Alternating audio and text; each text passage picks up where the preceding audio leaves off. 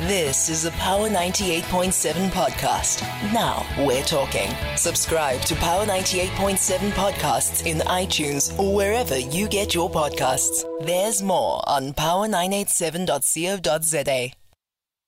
Now, just going back to the story of what happened at this mine, at this Gold One mine, and where AMCU are demanding to be recognized as the majority union there. Let's speak now to a man who was worked with unions for a long time, Mtimko Dumashia, joining us on the line. Thank you so much for taking our call, sir, and good morning to you. Hey, yes, Titi. I do apologize for ambushing you like this, but I thought that you are the best place to shed a little bit of light on how these things work.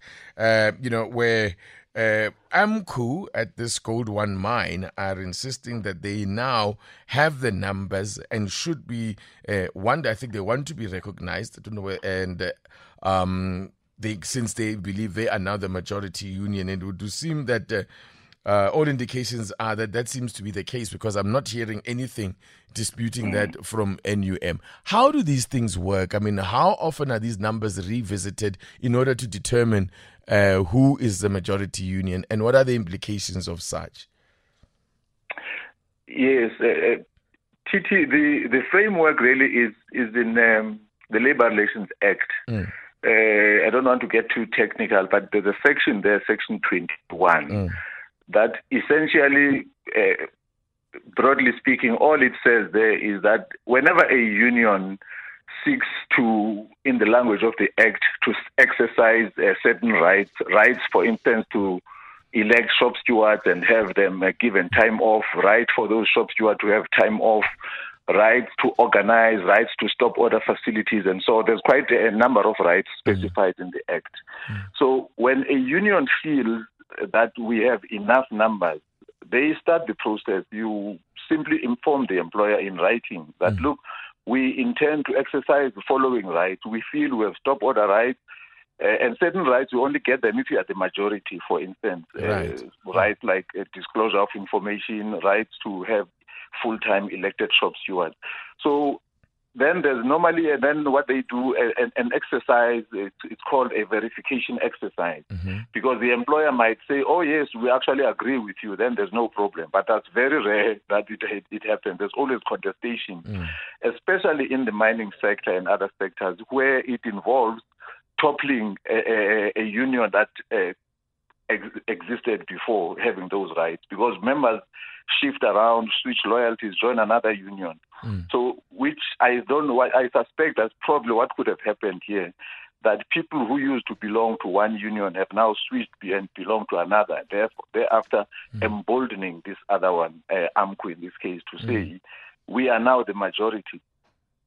I'm not sure, I must confess, I haven't been following it closing closely. I don't know what then happened, whether management agreed or did not agree, but even if they don't agree, what then the union normally does is refer that to the CCMA to say the management is refusing us to exercise these rights and we are entitled. Then CCMA conducts what they call a verification exercise. You bring stop orders, you bring proof that indeed you are now the majority. And it has to be done with the cooperation of the employer, because it's the employer who invariably maintains records, who can easily verify that indeed this union is the majority. So I'm not sure what the issue is. Yeah. So, because the other question would be, because I mean the language that's being used is that AMCU are saying they want to be recognized. I mean, surely more than one union is allowed to exist and is recognized by an employer.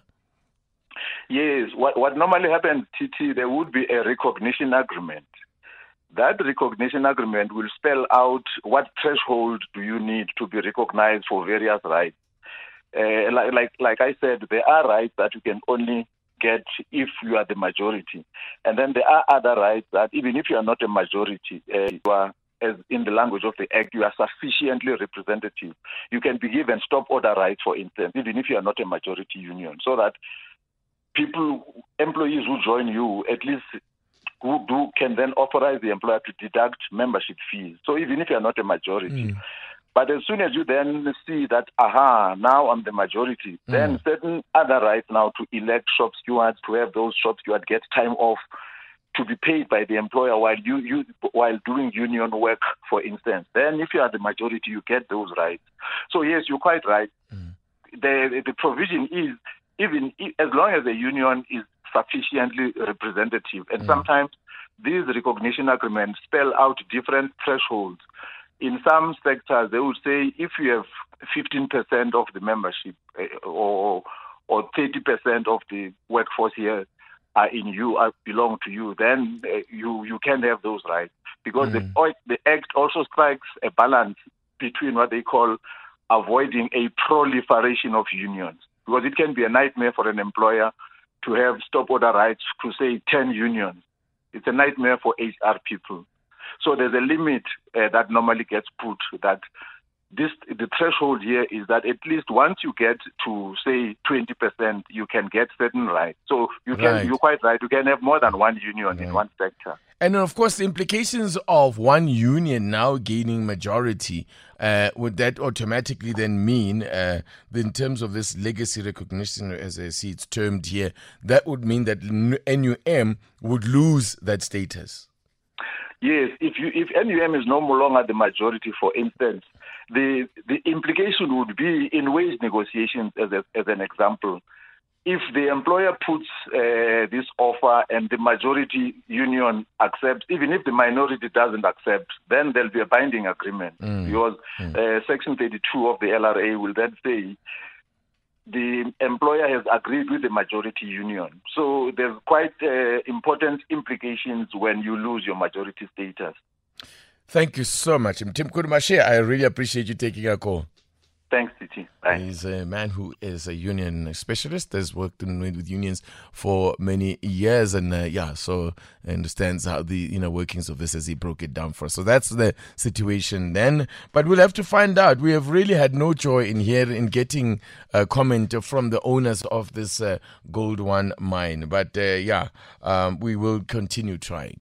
You've been listening to a Power 98.7 podcast. For more podcasts, visit power987.co.za or subscribe wherever you get your podcasts.